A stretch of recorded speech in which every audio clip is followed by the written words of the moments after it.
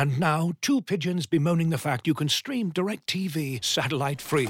Hey, Frank, a little birdie told me you don't need a satellite dish to get DirecTV. What's little birdie? Was it Jimmy the Sparrow? It's a figure of speech. Point is, you can stream DirecTV over the internet now. Oh, sure. Next you're gonna tell me those big birds are made of metal and filled with people, right?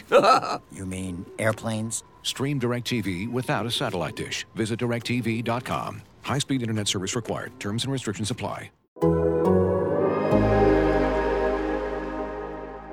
Bird to your mother, it's time for another episode of Birds with Friends. Just a trio of feathery brethren, weathering any season to see the Eagles eating teams like Scrammy's top with cheese. It's Philadelphia. Bo, Sheila, and Zach kicking it cooler than three penguins till Zach runs off with his valet keys. He's a real nuanced goose. Pull up a branch, get loose. It's time for some juice on some Birds with Friends. The early bird gets the worm, but prefers getting turned like a turn on some Birds with Friends. Bo, Sheila, and Zach coming at you with stats and things, flapping their wings on.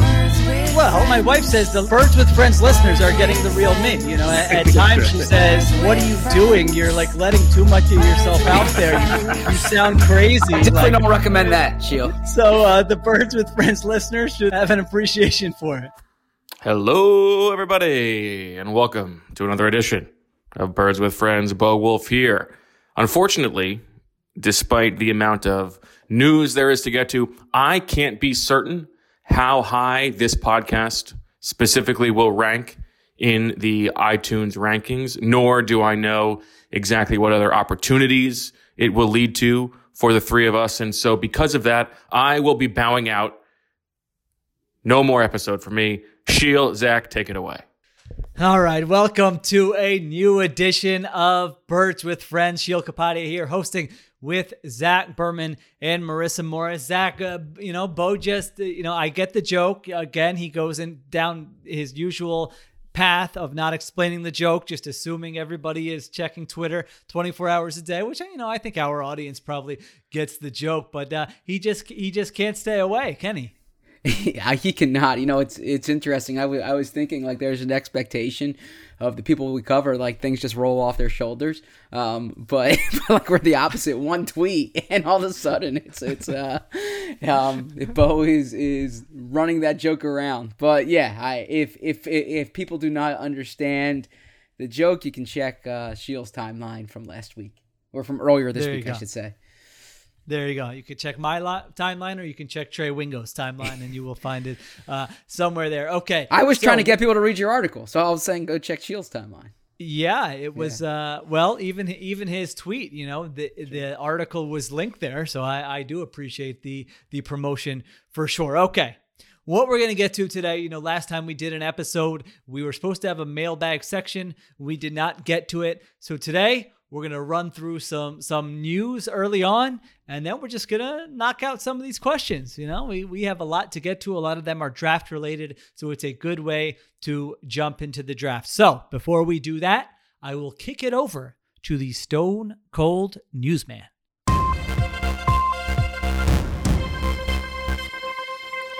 The Philadelphia Eagles signed linebacker Eric Wilson from the Minnesota Vikings. Eric Wilson signs a one-year deal worth up to $3.5 million, according to the outstanding NFL Network reporter Mike Garafolo. Wilson, 26 years old, will be 27 during the season, was ranked by Sheil Kapadia as the number 83 overall unrestricted free agent this year. I believe the fifth off-ball linebacker, was a starter in Minnesota last year, an emerging player, and is likely to be the top linebacker for the Eagles this season. The Eagles also signed running back Jordan Howard. Howard also signs a one-year deal. Howard, who was obviously with the Eagles in 2019, signs with the Dolphins last year, got cut by the Dolphins, signed to the Eagles practice squad, did appear for the Eagles last season, but now he is under contract for 2021 as that power running back, if you will. The terms of that deal not yet out, but I would imagine it is a low deal, a chance for Jordan Howard to try to reset his value.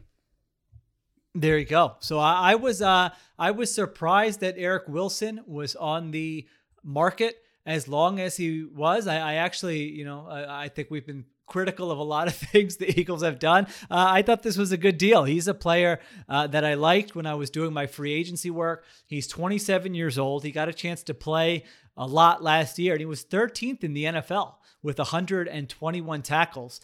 He had 3 sacks, 8 tackles for loss, 8 passes defended, Zach, third among all off-ball linebackers, and 3 interceptions, which was tied for first. So this is somebody, we talk about the linebacker position quite a bit, and I think you have to have somebody who's going to impact the passing game. I'm not going to say he's going to be Fred Warner of the 49ers or anything like that, but he certainly has some upside there where he's somebody you can keep on the field for all 3 downs, and he can help you with your pass coverage. So at the price they got him, up to $3.25 million, that's great. I actually...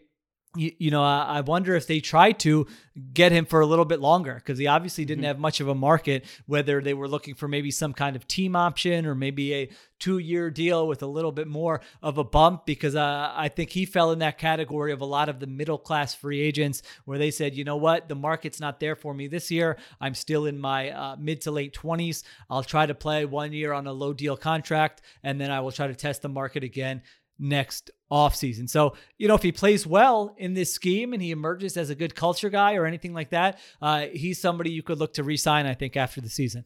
Yeah, I understand we're supposed to almost naturally have like a dose of skepticism, or perhaps even more than a dose, when we look at these things. And frankly, given the Eagles' recent track record of signing free agent linebackers, that would certainly be understood, that type of skepticism. But it would be hypocritical of me, frankly, for me not to give them credit for the signing, because throughout free agency, I wrote the first week of free agency that Eric Wilson should be a top target for the Eagles. And frankly, I thought at the time it was going to require more years and more money than what it cost them. So to get the player at that price is good value.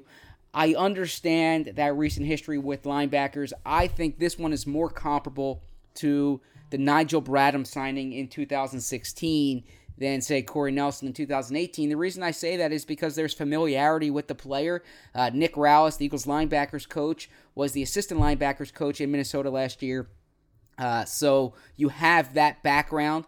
And then also, in terms of the scheme, Jonathan Gannon is expected to run a scheme that's comparable to what the Vikings ran. So it's not hard to project Wilson in the Eagles' defense. It makes sense for Wilson because, like you said, if he's going to get back on the market next year, this is a chance to really be showcased. I imagine he'll be the Eagles' number 1 linebacker, and if there isn't that adjustment to the scheme, then he has a chance to raise his value, still young, and he'll be on the market next year. And when the Eagles have more cap space next year, maybe they'll be more inclined to pay him, similar to what they did to Nigel Bradham after a 2-year deal back in 2016. So what's the depth chart if they start a game tomorrow? What do you think? Wilson, Singleton, and TJ Edwards in base, and Wilson and Singleton in nickel? Or am I missing somebody? Yeah, if they played a game tomorrow, that's what I would say. Now, I imagine Davion Taylor during training camp is going to get a chance to try to earn playing time, considering that he was your 3rd-round pick.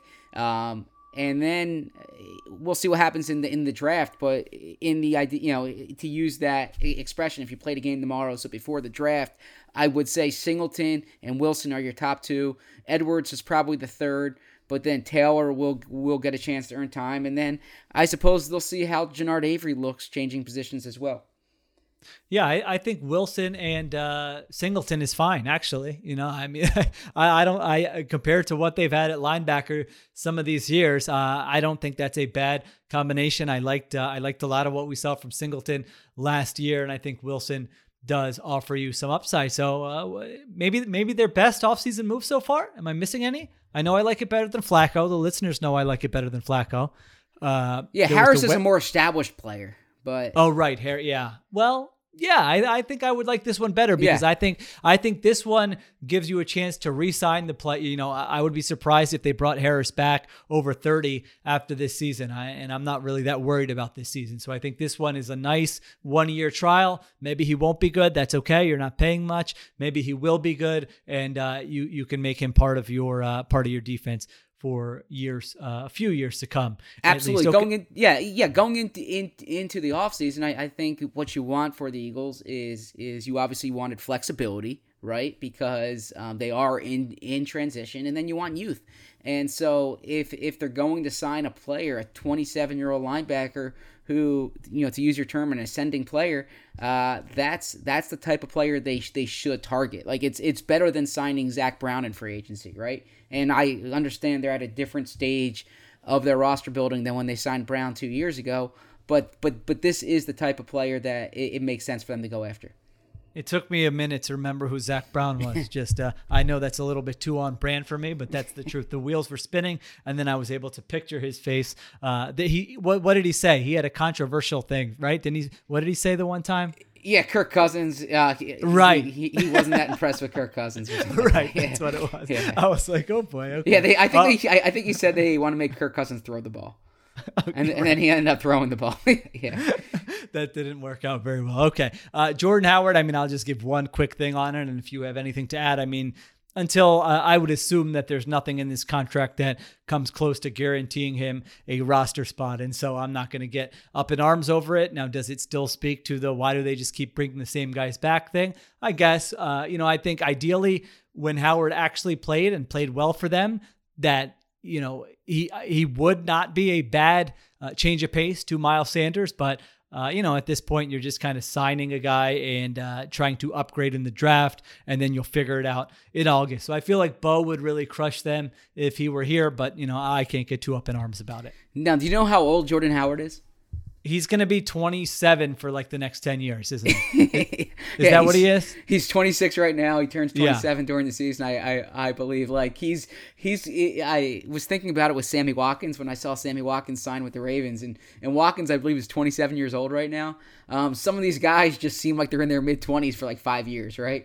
So Jordan Howard's really not that old. I know there's tread on his tires. Obviously not from last season, but from earlier in his career. Or I actually used the expression incorrectly. There's not as much tread on his. If you have tread on your tires, then you have more. Then you haven't been used that much. So he has less tread on his tires than maybe someone typically his age. Although he hasn't gotten a lot of carries these past 2 seasons, really 3 seasons dating back to his last year in Chicago.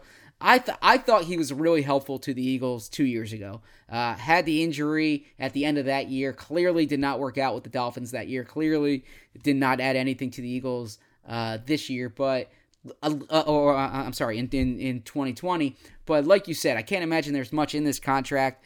You can do worse for like a low cost running back than someone with his experience and his background. Do you know how to change a flat tire? Have you ever done that? I've done it in the company of somebody else. I wasn't helper guy. I like doing a helper guy. You need something to drink? You okay there?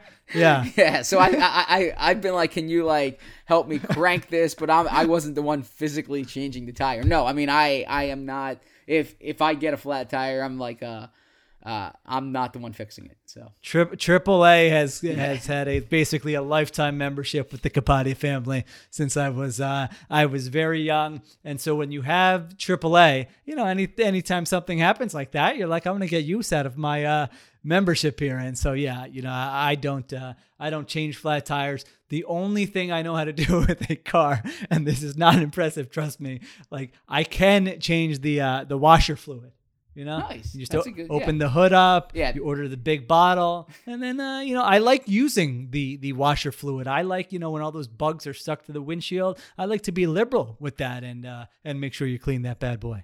Yeah, that is I can do that as well. I think I talk about my father-in-law on this podcast sometimes. I think my father-in-law had an expectation that I would know how to change a tire, and that's another area where I felt deficient. There you go. I would say the I know people who listen probably, I think I ooze like machismo, I'm a real man's man, I think is the vibe that I give off. So I yesterday I did get my first mowing the lawn in of the year, which is the one thing that I actually do, and I kind of do enjoy mowing the lawn, getting a look at it afterwards. It's kind of a rewarding experience. I know you don't have much of a lawn since you're in the city. Yeah, I'm in the city, but I have heard it's a good thing to do listening to a podcast. Yes. Like Birds with Friends. Yes. This is a thing when you get to be a parent and, you love your kids. You want to spend time with your kids, but sometimes you need a little time for yourself. And so you find those little things, whether it's washing the dishes or doing the laundry or mowing the lawn, where you can just, stick the AirPods in there, get some you time. You deserve it. All right. Let's get to some of these mailbag questions. People have been waiting very patiently. So I'm just going to, I sent you an email. I just copied and pasted. They're in no order. And so we will just get to them from the beginning. Okay. This is from Maxi Boy. He says, Pecknest migrate. Which one you think is the most likely outcome? Jalen Hurts is the guy and the quarterback going forward beyond 2021. 2, the Eagles trade up to a top pick in the first round next year to get a quarterback. Or 3, Eagles trade for a starting veteran, Russell Wilson, Deshaun Watson, somebody of that ilk at any point. What do you think? Now, somebody else did suggest, I think it was Rich Bobby, Rich Bobby suggested doing this as a turkeys to the kingdom. So I'll let you decide whether you want to do a Pecknest migrate or a turkeys to the kingdom with this. Yeah, so the Pecknest migrate, Pecknest migrate would need to be my preference for it, not the most likely one, right? Like if we were doing I think most likely. Yeah, so if it's most likely, it has to be turkeys to the right. turkeys to the kingdom, or okay, let's however do that then. It. Yeah, because otherwise, we're kind of putting our own preference on it if it's the other way. So turkeys to the kingdom. I will go. So there's not a fourth option here, which is like Hurts for 2 years and then a quarterback in 2 years. But I would go with Hurts as the quarterback long term for 30. I will go with trading for the veteran at 25, and I would go with trading up, or it might not even be trading up. Maybe the Eagles aren't very good, or the Dolphins aren't very good, or the Colts. If you get that Colts pick, I imagine the Colts are good. But right. It could be with a pick they already have, but using a first round pick next year on a quarterback that I would give that probably, what do I have left? 45 left. You did 30 for Hurts, 25 for trade a player. Or so yes. I have okay. Yeah, so then I would go the rest with the draft pick. Okay. I think I'm on the same page with you there.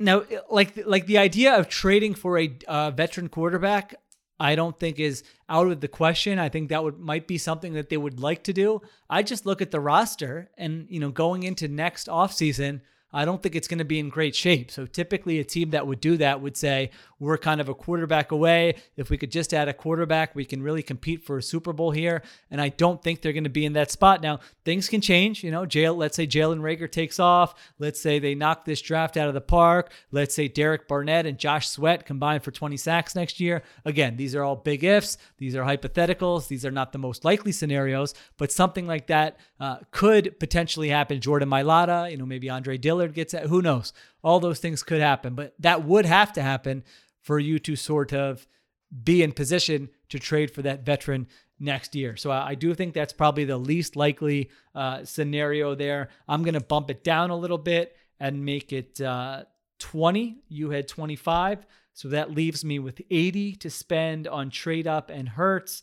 I will stick with your, I know we don't have to do round numbers. So how about I do 47 that they trade up and find or maybe don't trade up, but they draft a quarterback early next year. And that leaves me with 33 that Jalen Hurts is the guy for them beyond next season. Now, Zach, I was thinking, as I dive into the draft prep here a little bit, a thought in my mind was, I wonder if they just made a big mistake not just addressing quarterback in this draft. You look at it, and this is a strong class, and you have the 6th pick, and there's a good chance that the Falcons are going to trade out of 4. There's even a chance you could sit at 6 and get a guy, And like, these are all really talented guys. And especially if the 49ers are taking Mac Jones at number 3, and that pushes Trey Lance and Justin Fields down the board, I wonder, there's some what if potential with this draft where they look back on it and think, man, we could have just drafted one of those quarterbacks. We could have let them compete with Jalen Hurts, and we really could have figured out a long-term solution for that position a year earlier than we felt like we actually did. And so that's just something to keep in mind as I look at some of these mock drafts and look at the strengths and weaknesses of this class. Now, who knows? Maybe next year's draft will be better on quarterbacks than we think it will be now. But I do think these are like really interesting prospects in the first round of this draft at quarterback. Like, they're all talented guys. They all have some flaws, but you can really see the upside with a lot of these guys. What do you think of that? Yeah, I think you are, well, I believe you're correct. The thing about it is that my guess is they didn't think one of those quarterbacks was going to be there at 6, or a quarterback they liked was going to be there at 6. Their evaluations might be different than our evaluations. I think very highly of Justin Fields. What he did against Clemson was outstanding. You don't want to put too much on one game, but he's a high level player with significant upside. That being said, if quarterbacks go 1, 2, 3, 4, and I'm not ruling out quarterbacks going 1, 2, 3, 4, 5. Like what's to say the Bengals don't trade out of that spot if a team like Denver, a team like New England wants to trade up and ensure they can get Fields. Ensure they can get Lance. So there's a chance quarterbacks go top 5. Certainly, I do think they're going to go 1, 2, 3, 4. And my guess is the Eagles just saw the chance of getting that first rounder next year as more valuable than the waiting game. But if the board does fall that Fields and or Lance are there at 6, that is certainly a conversation that we'll be having. And it frankly could be comparable to the Bills trading out of the Mahomes spot because they wanted to build the rest of their roster. And it turns into a generational type player.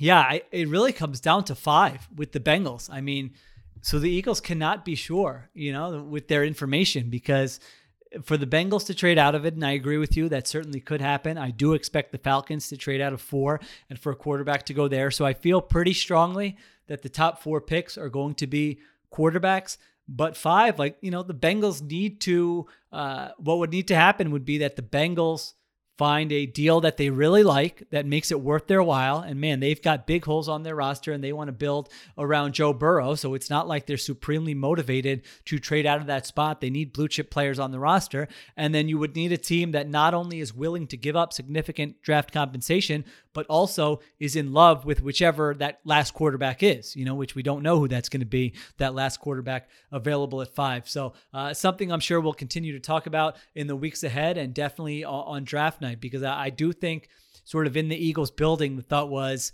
let's just give Hurts a chance. We're not positioned to take a big swing at a quarterback this year. We'll just kind of rebuild the roster a little bit and revisit that next year. But, there's a chance that is something that they end up regretting. Okay. Looking for an assist with your credit card, but can't get a hold of anyone? Luckily, with 24/7 U.S.-based live customer service from Discover, everyone has the option to talk to a real person anytime, day or night. Yep, you heard that right. You can talk to a real human in customer service at any time. Sounds like a real game changer if you ask us. Make the right call and get the service you deserve with Discover. Limitations apply. See terms at discover.com/creditcard. As you've probably heard by now, we've teamed up with BetMGM this season. We'll be using BetMGM lines to make all of our picks, and we'll have special offers for our listeners each week. If you haven't signed up for BetMGM yet, use bonus code The Athletic, and you'll get a 1-year subscription to The Athletic, plus up to a $1,500 first bet offer on your first wager with BetMGM. Here's how it works. Download the BetMGM app and sign up using bonus code The Athletic. Make your first deposit of at least $10. Place your first bet on any game and claim your voucher for a 1-year subscription to The Athletic. See BetMGM.com for terms. U.S. promotional offers not available in D.C., Mississippi, New York, Nevada, Ontario, or Puerto Rico. Gambling problem? Call 1-800-GAMBLER. Available in the U.S. Call 877-8-HOPE-NY or text HOPE-NY 467-369 in New York. Call 1-800-NEXT-STEP in Arizona. 1-800-327-5050 in Massachusetts. 1-800-BETS-OFF in Iowa. 1-800-270-7117 for confidential help in Michigan. 1-800-981-0023 in Puerto Rico. First bet offer for new customers only in partnership with Kansas Crossing Casino and Hotel. Don't forget, if you haven't signed up for BetMGM yet, use bonus code The Athletic, and you'll get a 1-year subscription to The Athletic, plus up to a $1,500 first bet offer on your first wager. Now, real quick, a little flex, if you will, is Okay. Go back to Monday on The Athletic. We had a piece outlining the Eagles' eight possibilities with a quarterback, and we looked at this, at the chance of turning to Jalen Hurts, the chance of positioning themselves for drafting a quarterback next year, and also trade possibilities. And I have the good fortune of having a national reporter pinned to the favorites in my text exchange. So I was able to text the national reporter last week being like, as I was working on the story, which quarterbacks might be available next year? Who could be next year's Matthew Stafford? Who could be next year's Carson Wentz? So please check that story out on The Athletic. It dropped on Monday. Yeah, who were who were a couple of the names we decided on? Derek Carr. Right. We, as like the Stafford type, we left open the possibility that it could, or the Wentz type, and then it could be Aaron Rodgers. Now, I imagine Aaron Rodgers would dictate where he goes. Yeah. We talked about potentially Baker Mayfield, but I do think the Browns really like him. That being said, the Eagles really liked Carson Wentz a year ago, right? But then the name we discussed for like the maybe the Sam Darnold comparison is Tua. Is that maybe next year the Eagles are in a position where they do what the Panthers did this year and trade for that former first-round pick who's still on a rookie contract, who you think just needs a change of scenery, and maybe Tua's that player. So there would kind of be like an irony to that, considering Jalen Hurts is on the roster right now, right? But in that article, we looked at a lot of different possibilities. And the thing we acknowledged, too, is that a year ago, we could not have foreseen Wentz being traded. So a lot depends on how this year goes. Oh, the other name we talked about for the Stafford category was Matt Ryan. If the Falcons were to take a quarterback this year, and I don't think they will, I think they trade out of that 4 spot, but if they take like a Justin Fields at 4, then maybe Matt Ryan becomes available next year, and the Eagles try to bring him in as like a 2-year, 3-year quarterback. Yeah, and of course, we already mentioned Russell Wilson. Yes. And we have no idea what's going to happen with Deshaun Watson, of course. That is a wild situation, to say the least. Now, none of those names you mentioned really excite me that much. So, maybe they would make a move for one of those, but none of those feel like, that would be a good fit of a player you really like, who's also not really old, who's not going to be here for just 1 year. So anyway, next question. This is from Taylor says, predict the order of the 2022 first-round picks, or Indy first doesn't convey, Eagles, Dolphins, and Colts. I would go in that order: Eagles, Dolphins, Colts. Okay, Eagles, Dolphins, Colts. I think I would, yes, I would agree with that. I would agree with that. Now is that Eagles pick top 10? I'm going to say, it's kind of, I would say 10 to 15. I would say no. So the Eagles are better in 2021 than they were in 2020. I think so. Okay, that's interesting. I think maybe like 6-7 wins, I want to say. You see, the big question, and again, I don't want to spend so much time on all these questions, but like, is what's the threshold for going with Hurts versus like not, if you're a 7-9 team or a 6-10 team, but Hurts shows promise, do you go with Hurts or do you strike for the quarterback? So, if the Eagles are picking in the top 10 next year, I imagine it's such that like Hurts wasn't that good and they're going to want to address quarterback. But if you're in that 11 to 15 range, you're kind of like what the Broncos are with Drew Lock. So I'm fascinated to see what happens there.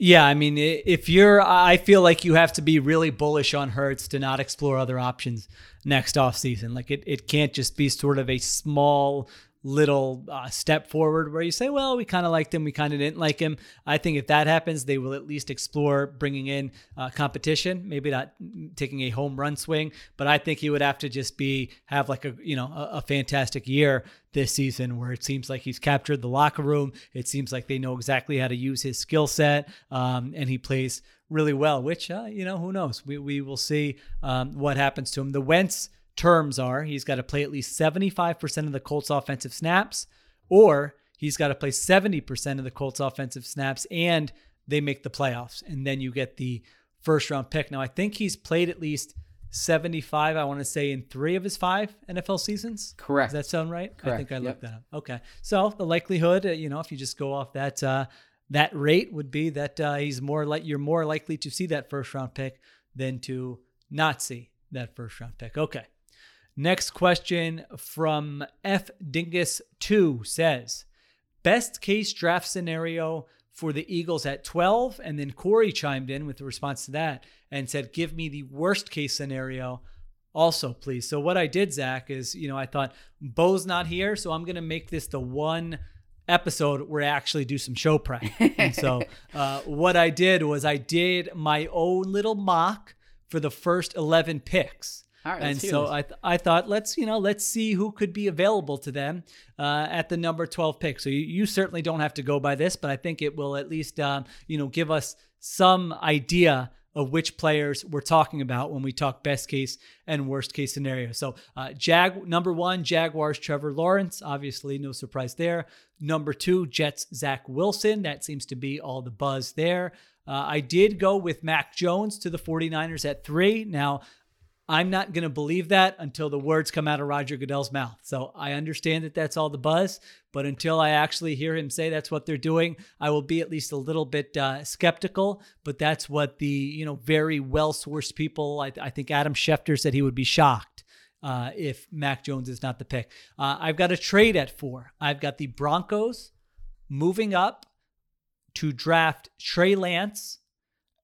And I was a little bit split on this, whether to have them take Lance or Justin Fields, but they definitely need a quarterback. And actually, it's not a bad roster. I kind of like their roster if they can figure out quarterback. So I've got the Broncos taking Trey Lance. Now, 5 with the Bengals is a very key spot, I feel like, for the Eagles, because I ended up giving them Penei Sewell, the offensive tackle from Oregon. Now, a lot of the stuff you see out there will say Jamar Chase, the wide receiver from LSU. Our beat writer, Paul Denner Jr., who is pretty plugged in there, he said Sewell. He thought they're really going to focus on building up the offensive line in front of Burrow, and I think that might make sense. There are going to be wide receivers available. It's not like they've got nothing at that position. I do feel like they need to build up their offensive line. So I think either of those picks would be defensible, but I've got them going Sewell. I've got the Dolphins taking Jamar Chase at 6.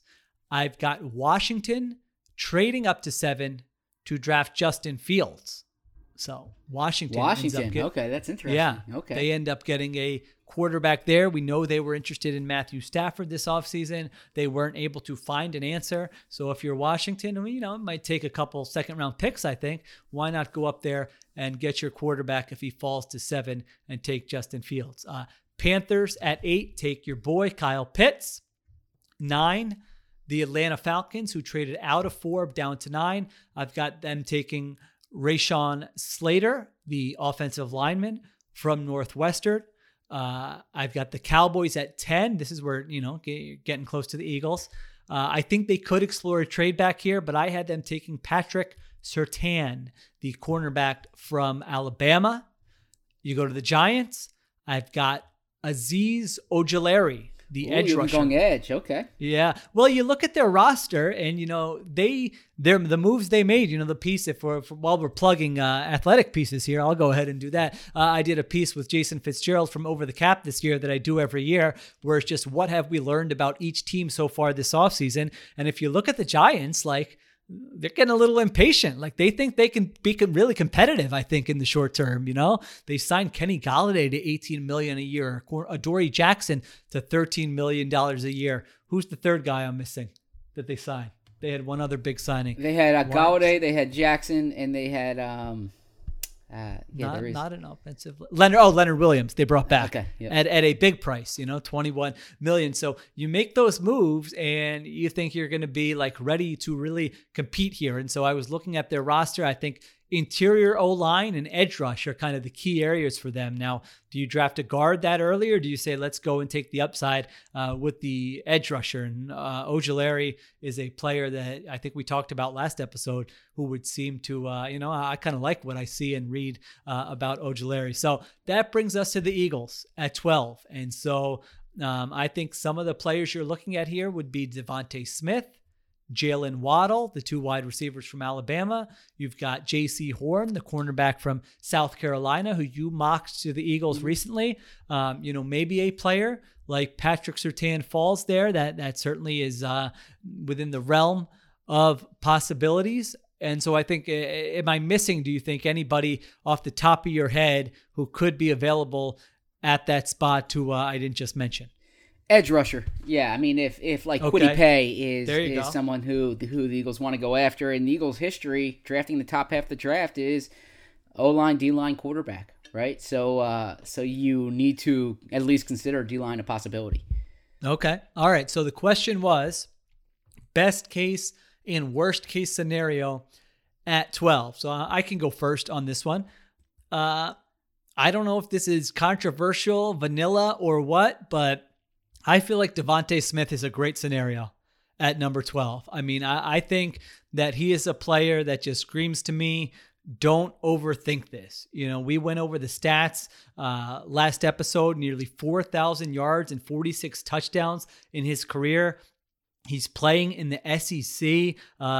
He stayed healthy the last 2 years. I know there are concerns about his weight, but I was watching a little bit more of him, and I really like him. Some mix of Marvin Harrison and Antonio Brown, he looks like to me. And so he just plucks the ball out of the air. I love his instincts, like the little stuff. You can tell he knows how to play at that weight. Like it's not like the Deshaun Jackson thing where it's like, I'm going to avoid every big hit, but he plays with the toughness. But also the game, what I was watching, like he wasn't taking huge hits. He knew kind of how to protect his body and what to do. I mean, his catches on the sideline are unbelievable. Like his acrobatics and his footwork near the sideline are fantastic. He knows like where the first down marker is. He's so competitive. I think he really does play with such an edge, whether I don't know if it's a chip on his shoulder. I think Dane Brugler said that Smith grew up smaller than everyone else, which helped him develop that warrior temperament. So take that for what it's worth. But he growing up smaller than everyone else, my kind of guy. There you go. He got ejected in a game because he threw a punch in 2019. Now, that's something the scouts, the concussion uncles would say, all right, bring me that guy every time. But I do think there's like a competitiveness and a toughness to his game that is really appealing, where you feel like if you draft him, you're going to get the best version of him. Like you don't have to worry about, him not achieving his potential. Now we can disagree. Maybe some people might disagree on what that potential is, but I think he's got a high ceiling. I don't buy that he's just like this safe pick who doesn't have the same ceiling as some of the other wide receivers. I think he can be an outstanding player, one of the best wide receivers in the league. He doesn't drop the football. He has a great feel. And so I guess this is probably bad news for Devontae Smith, but I love him. And I think really that sounds to me like it would pretty much be a best case scenario for the Eagles if he's available with that pick. And in your worst case scenario? My worst case scenario,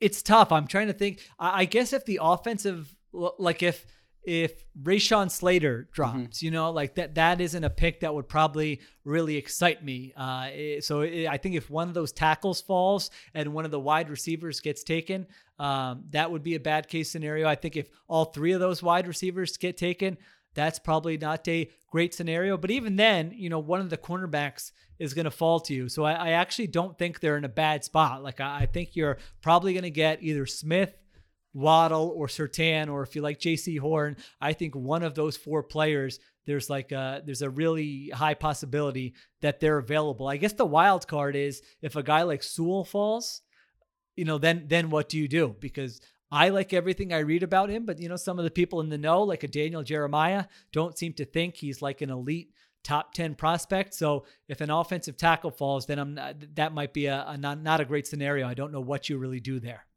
Yeah, I think you outlined it well. I think the best case scenario for the Eagles, short of the best Philadelphia prospect since Matt Ryan falling to them, because clearly in your mock draft, the Carolina Panthers got the best pick there. Quick thing there, Matt Rule was the first one to offer Kyle Pitts a scholarship when Matt Rule was the coach at Temple. Yeah.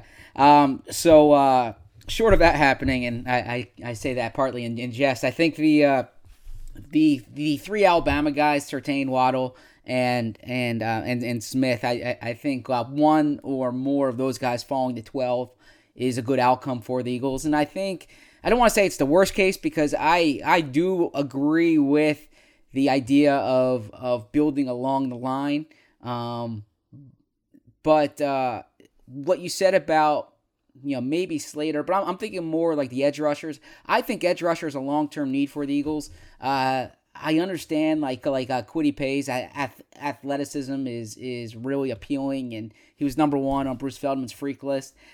Someone though who I think 4 years at Michigan doesn't have more than 11 or 12 sacks. I would need to look that up particularly, but not like a prolific pass rusher at Michigan.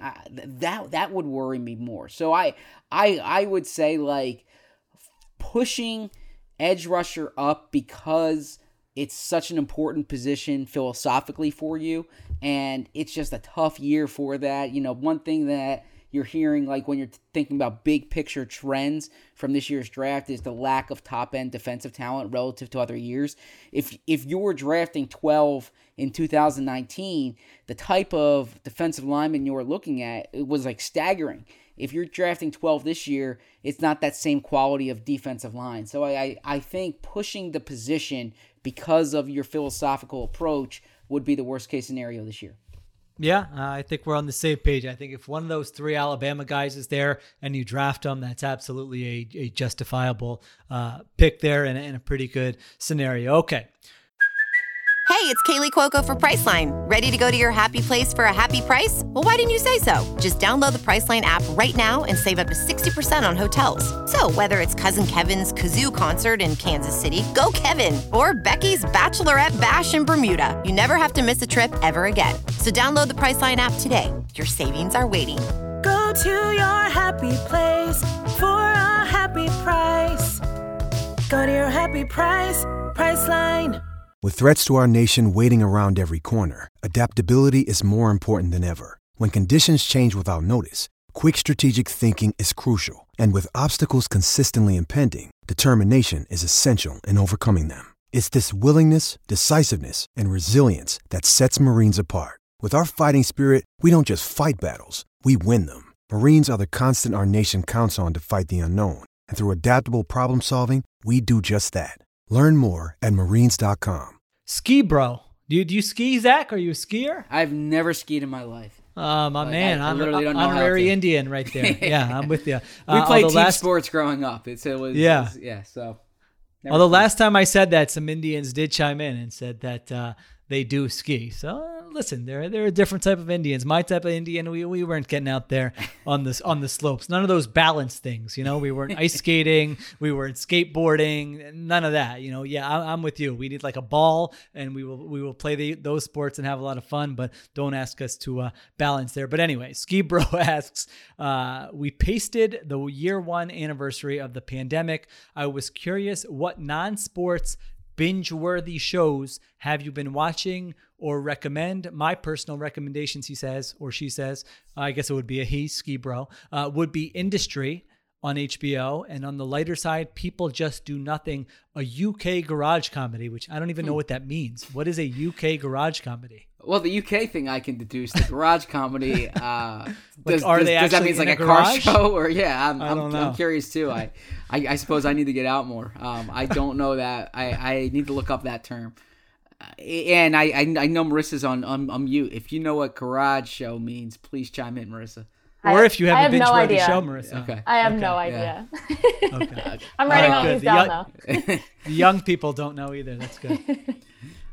So for me, before the season started, I actually my wife and I were watching a lot of TV. I mean, not to be like concussion uncle here, but once the season started, like the amount of work that we had on like a nightly basis, and then since the off season, it's been the same way. Haven't watched much TV since the beginning of the summer. I was gonna say we're in like month 4 of the off season. Yeah, but the season's been over for a while. Yeah, but they had a coaching change. Like it wasn't a typical January and February as it's, and then they traded Carson, right? So there hasn't been like that time to exhale yet. I will catch up on shows this summer, but definitely. So the question was, we're a year into the pandemic. My wife and I watched all of the Ozark seasons nice. Around May last year. So that was one that jumped up. Actually, Ted Lasso was one during the season because I remember watching that during training camp. So I actually take back what I said. I did watch, like the 30-minute weekly comedy you can watch, right? Outstanding. Yeah, that was perfect for that type of thing. Yeah, so did watch Ted Lasso. And then there are a few others that we watched. But I would say Ozark, like we knocked out Ozark in 2 weeks. That was definitely the binge show for us this pandemic. There you go. Marissa, you got anything? What are you watching nowadays? We're still watching The Sopranos. Almost trying to get through that. I like that. Yeah, it's been pretty good. And what was the one? What was the like Gossip Girl in the 1700s show? What's that called? Bridgerton. That was incredible. Yeah. You knocked that out, right? Yes, that was my favorite. But the main character is not returning for season 2, so I'm a little upset. Okay, I have not gotten to that. Now I did see there's like a Gossip Girl reboot coming. Did you? Were you a Gossip Girl fan? Hold on, guys, 1 second. There's someone knocking on my door. Oh, sorry. Go ahead. Okay. I'll continue. Okay. Keep that in the pod. Okay. All right. So, how about you, Shio? I think we were saying we did we had a great, this was probably the best agreement my wife and I have had in nearly 10 years of marriage, where she agreed to watch Succession. I agreed to watch Veep, and we were just knocking those out. I had already watched Succession. She had already watched Veep, but we just, it was no question every night what we were going to watch. And it was great. I loved rewatching Succession. I forgot so much about it. It was great the second time around. And of course, Veep, I think you guys said you had already watched. I thought that was very enjoyable just for a shorter show. What else we got? Beartown, we just started. What's that about? It's about a sort of town in Sweden and an ice hockey team, and then some more kind of serious stuff without giving it away. And so I didn't know there were going to be subtitles. There are subtitles, so if that's not for you, then I apologize. But we're only I think 2 or 3 episodes into it, but I would say it's very, very captivating, and we're enjoying that. And then, of course, our guilty pleasure has been, since we first knew each other, has been The Challenge, which we watched together on MTV. And that's the thing that it's like the night of, after it DVRs, we're watching that. Now they've got this new Challenge All-Star thing on Paramount Plus, which I'm sure this weekend is going to be filled with watching that. So that's the one that's like number 1 priority on the DVR. Okay. We also had Defending Jacob too. We watched that. I think you talked about that last time. Yeah, that was back. That was during the summer. I vividly remember that one. So I say vividly remember. We watched Defending Jacob. I didn't really have to crane the memory for that. All right. Okay. Yeah, good question there. I guess some non-draft stuff is always good. All right. Songbird Rescue Cat. Oh, I really liked this question. I thought this was a good one. He said, if you're Jalen Hurts or Nick Sirianni, do you feel supported by the move to go from 6 to 12 by the front office? What do you think about that? Well, I think if you're Jalen Hurts, absolutely, right? Because what that move does is it effectively gives you the 1-year audition. And I don't think a second-round pick can ask for anything more than that, right? That in year 2, you get to go into training camp as the front runner to be the starting quarterback. That's a very good outcome for Jalen Hurts. For Nick Sirianni, I would say it's like 6 or a half dozen. It doesn't necessarily sway one way or the other there, because, I suppose you can look at it like, he'll have more of a chance to kind of build this team going forward. That being said, in theory, and I know we discussed this the last podcast, but your chances, your odds of hitting on that pick is less at 12 than it is at 6. And I mean, I shouldn't say your odds. The quality of player that you're going to get, it's harder to get that quality of player at 12 than at 6.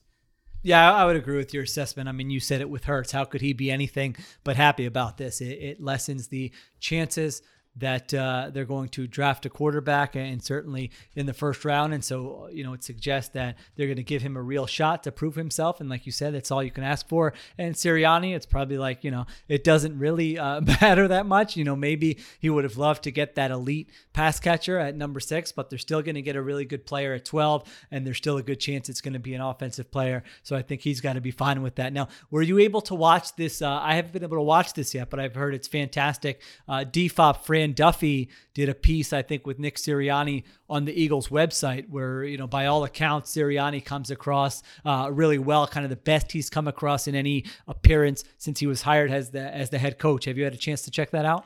I have, and I would agree with that assessment. And it goes to something we spoke about after the opening press conference, which is like, obviously when you're a head coach, you're the spokesperson of the team. But like answering those types of questions is fundamentally different than just talking football and talking scheme. Talking ball, right? yeah. Exactly. So, yeah, Syria, and I give a lot of credit to Fran because first off, Sirianni, you can tell, respected Fran, and Fran knew what to ask, knew how to frame it, right? Knew how to make the conversation such that it was a degree of sophistication to it that would allow Sirianni to come, to put it in relatable terms for those listening. So I did agree with that assessment. It was enjoyable watching it, and it would behoove the team.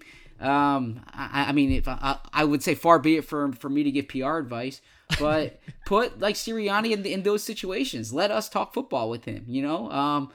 It would allow us to understand it and convey it to the audience better, and it would probably make Sirianni more comfortable as well. Yeah, I think it's well said. I look forward to watching that. It's not surprising. Fran has a very high hit rate, I feel like, in all the content he produces, and he's part of the, I would say the best sort of analysts and draftniks, and he falls into both of those. I would put Dane Brugler in this category, are like the people who really do the work and know what they're talking about, but are not know-it-alls. You know what I mean? Like there are kind of different factions of it where you can tell when somebody's just like, all right, this guy's just spends half the day smelling himself and thinks he's God's gift to this. And then there are the people who actually know what they're talking about, but are open to other opinions and have, as you would say, nuanced takes and those types of things. So Dane, I know you mentioned the beast, but incredible. I haven't even gone through all of it yet, but one thing I do is I go to edit, find, and I put in Philadelphia just to make sure that there's no local players that I'm missing. And oh my God, you sicko. That is on brand. No, Dane has such an outstanding nugget. Azeez Ojulari, am I pronouncing it correctly? Yeah. His parents met in Philadelphia before moving to the Atlanta area. But like what? And this is where I give Dane credit, not just like an evaluator, but like the nuggets that he puts in there. That's a reporter right there. Well done. So so check that out. But that was my favorite nugget that I've seen so far. I think Ojulari is he might quickly become the official sort of draft crush of Birds with Friends. I mean, he's checking a lot of boxes. He's had production. He's at a premium position. He would certainly be a fit, and parents met in Philadelphia. So we appeased Zach there. And I think he's 20 years old, so I think Bo would like him. Oh, wow. Yeah. Okay. I need to confirm that, but I believe he's 20 years old. Okay, well we will nail that down maybe in the next episode. A big episode for Ojulari here for Birds with Friends. I'm sure that'll get back to him. Okay, what do we got here next? Daniel says, why are cornerbacks more valuable than a linebacker or a guard? Looking around the NFL outside of Jalen Ramsey, it feels like a competent starter like Darius Slay helps, but doesn't tip games. Feels like picking a corner at 12 is likely not getting you a game changer, whereas a wide receiver, defensive end, or offensive tackle would. I think it's a fair question, especially now. This is where it depends on how confident are the Eagles decision makers that they're going to be running like the Jonathan Gannon scheme for the next 3 to 5 years. And I guess you have to approach the draft like you're going to do that, but based on what we know, it's going to be a lot of zone coverage. And so, zone corners, I would say, are not as valuable as man corners. Even a player like Jair Alexander, who is among the best zone corners in the NFL. Like, look at the Packers' overall defensive performance the last couple of years. It has not been great. Now, you could really say that about any position, I guess. You could be a great player, and that doesn't mean necessarily, unless you're at quarterback, really, that the whole unit is going to be good. But I do think it's something worth thinking about with a team like the Eagles. A guy like Surtain is considered a press man corner. Now, every team plays zone. Every team plays man. Certainly in high leverage situations on third down, you're going to be playing man coverage. So I'm not trying to paint it like it's going to be like 90% zone. It's not going to be that. But you are going to be playing more zone, I think, than the average defense. And so then does it make sense to use a premium pick on a cornerback? I think that's absolutely a valid question. Guard, my take is just that, I'm not saying it's not important. I just think there are more avenues to find a competent guard. And if you have a great guard, that's fantastic. But if you have between on a scale of 1 to 10, between a 4 and a 7. I don't know that there's a huge difference there in terms of guard, in terms of your overall team performance. And I would say linebacker is pretty interesting with this scheme. If you have a 3-down linebacker who's going to stay on the field and impact the passing game, I actually feel less strongly than I did maybe a couple of years ago that that's not a premium position. I think it's more justifiable that kind of guy can really have a big impact. So as far as cornerbacks go, in the past 3 years, there have been 10 players who've been named to first team or second team all pro lists by either the AP, Pro Football Writers Associations, like Sporting News, different places that do it. That's Xavier Howard, Jalen Ramsey, Jair Alexander, Tre'Davious White, Stephon Gilmore, Richard Sherman, Marcus Peters, Kyle Fuller, Patrick Peterson, and Byron Jones. In that group, the first-round picks are Ramsey, Alexander, White, Gilmore, Peterson, Fuller, Jones, right? And I know we can probably do this at most positions. The top guards are Quentin Nelson and Zach Martin, right? Linebackers, you can say, Devin White was. I would have to look. I know Fred Warner was first team All Pro last year. He obviously was not a first round pick, but most of the top corners are taken in the first round. And so the point that is made in the question is a valid one, probably to get like a league average one. It's easier just because there are more people who are 6 foot and 180 than there are who are it's the old Bill Parcells theory. But for the elite ones, you're still looking at the top of the draft. Yeah, I think that's well said. And the bottom line is you want to find blue chip players. You do want to take into account positional value, certainly at the extremes with things like quarterback and running back. But maybe, in sort of a lot of these positions, maybe you're just looking for the best player and that player is going to have an impact. Okay. Sean says, given Howie's track record of top 15 picks, should the pipe dream of an offensive weapon be reconsidered and the focus more on offensive line, defensive line, or cornerback? Well, Howie's track record in the top 15 has not included that offensive weapon, right? So it's hard to. So do we interpret this question like, should that pipe dream go away because Howie won't do it, or because they distrust Howie's ability to find that offensive weapon? And I would say Howie hasn't swam in that pool yet, where he's taking one of the wide receiver or the tight end in the top 15. I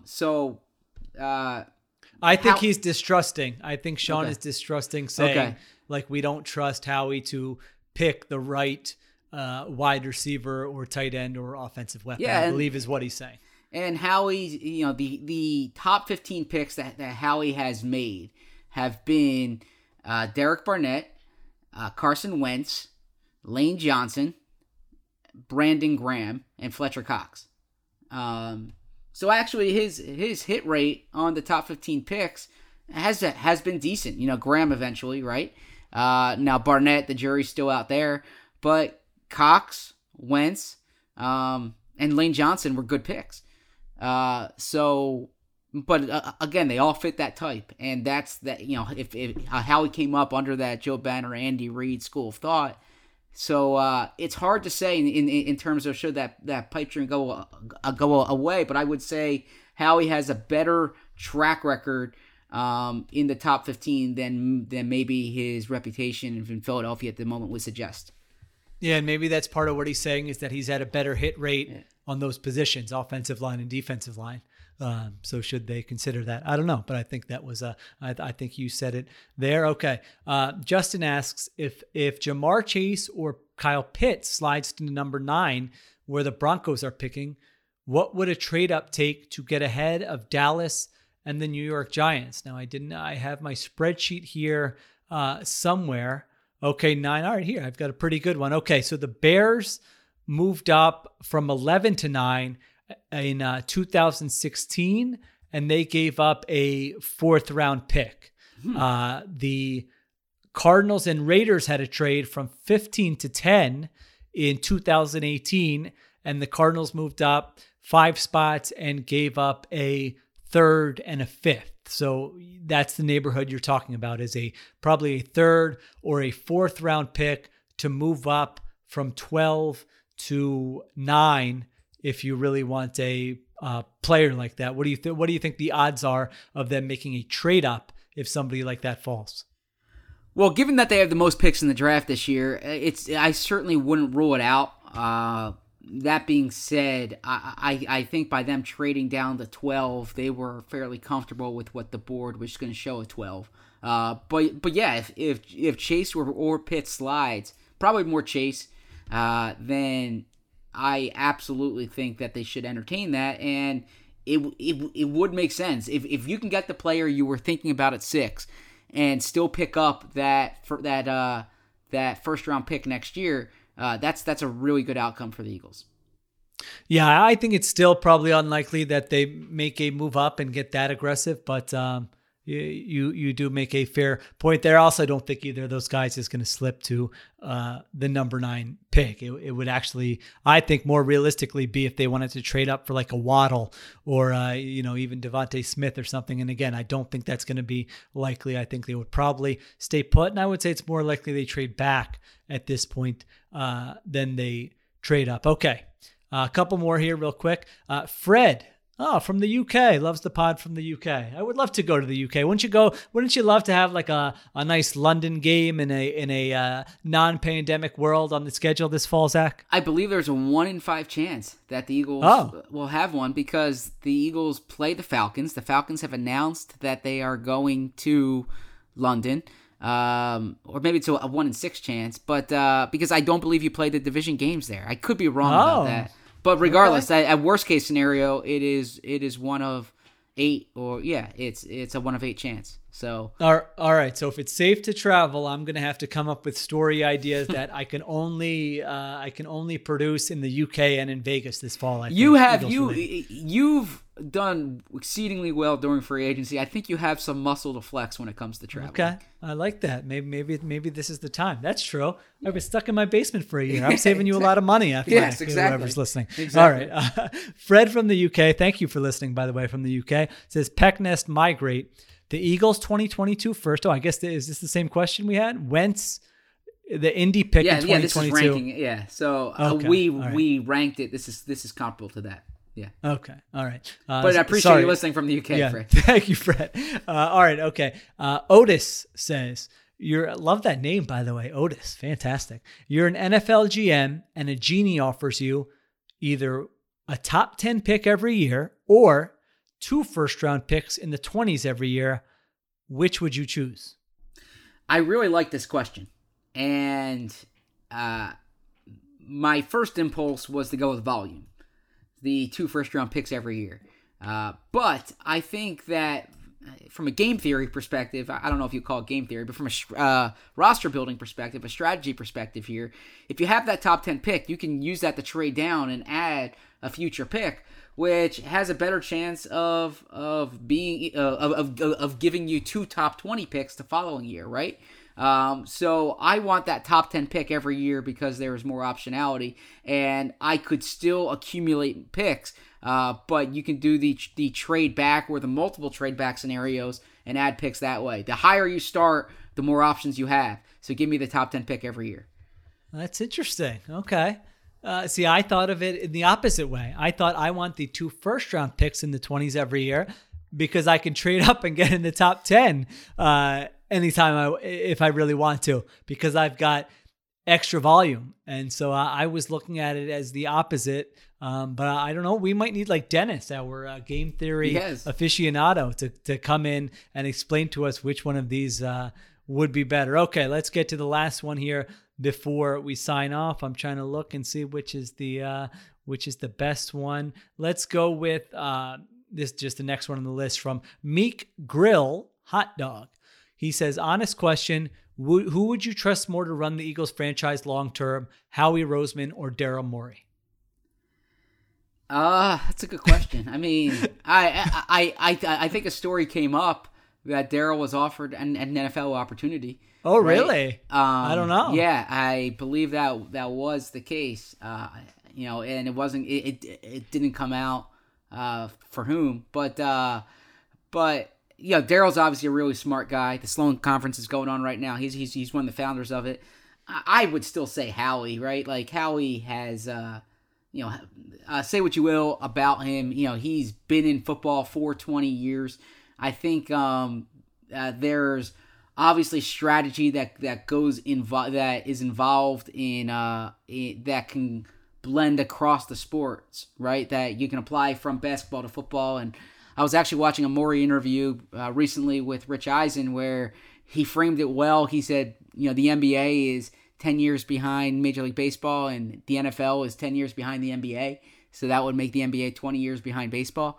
That would make the NFL 20 years behind, behind baseball. So clearly Daryl would bring a level of insight and ingenuity that would function and creativity that I think an NFL organization could want. But Howie has been in the league for 20 years and is a creative person. There are things that he would tell you he needs to work on, and we would tell you he needs to work on. But I would probably still go Howie on that list. But I'm a big Daryl Morey. I'm very impressed by Daryl Morey.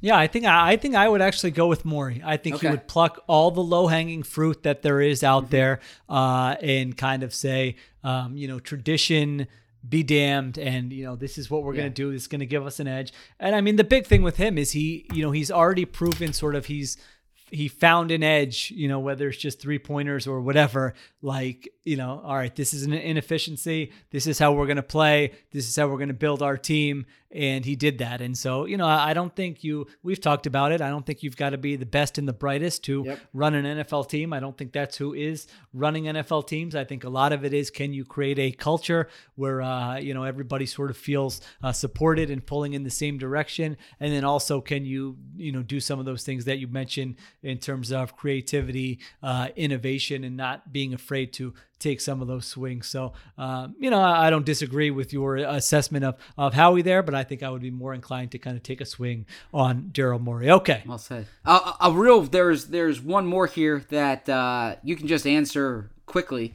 Okay. But because you have done some work on the draft so far, last one here, Jason Hankey said, if Hurts was in the draft this year with the benefit of NFL teams having seen him play for the Eagles last year, where would he be drafted? Rank among the QB prospects. So basically, those top 5 quarterback prospects, is Hurts in that group? Does he come before Jones, Lance, or Fields, or is he after that group and in the next group of maybe Kellen Mond or Mills or Trask, that kind of player?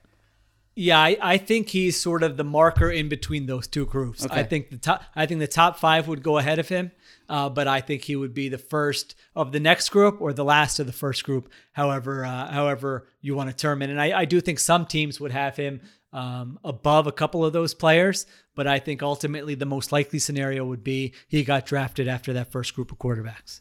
Well said. Okay. All right. Well, thank you for listening to Bo. Thank you for listening. I know you are somewhere just probably shedding a tear that you weren't a big part of the show, but you got your opening in there. And I'm sure we'll get to more with you next week. But that'll do it for us here. For Zach Berman and Marissa Morris, this has been Sheil Kapadia and Birds with Friends. And, you're not the worst people in the world, especially those of you, I guess, who chimed in from the UK and left reviews and left ratings and got questions into us. So thank you for listening.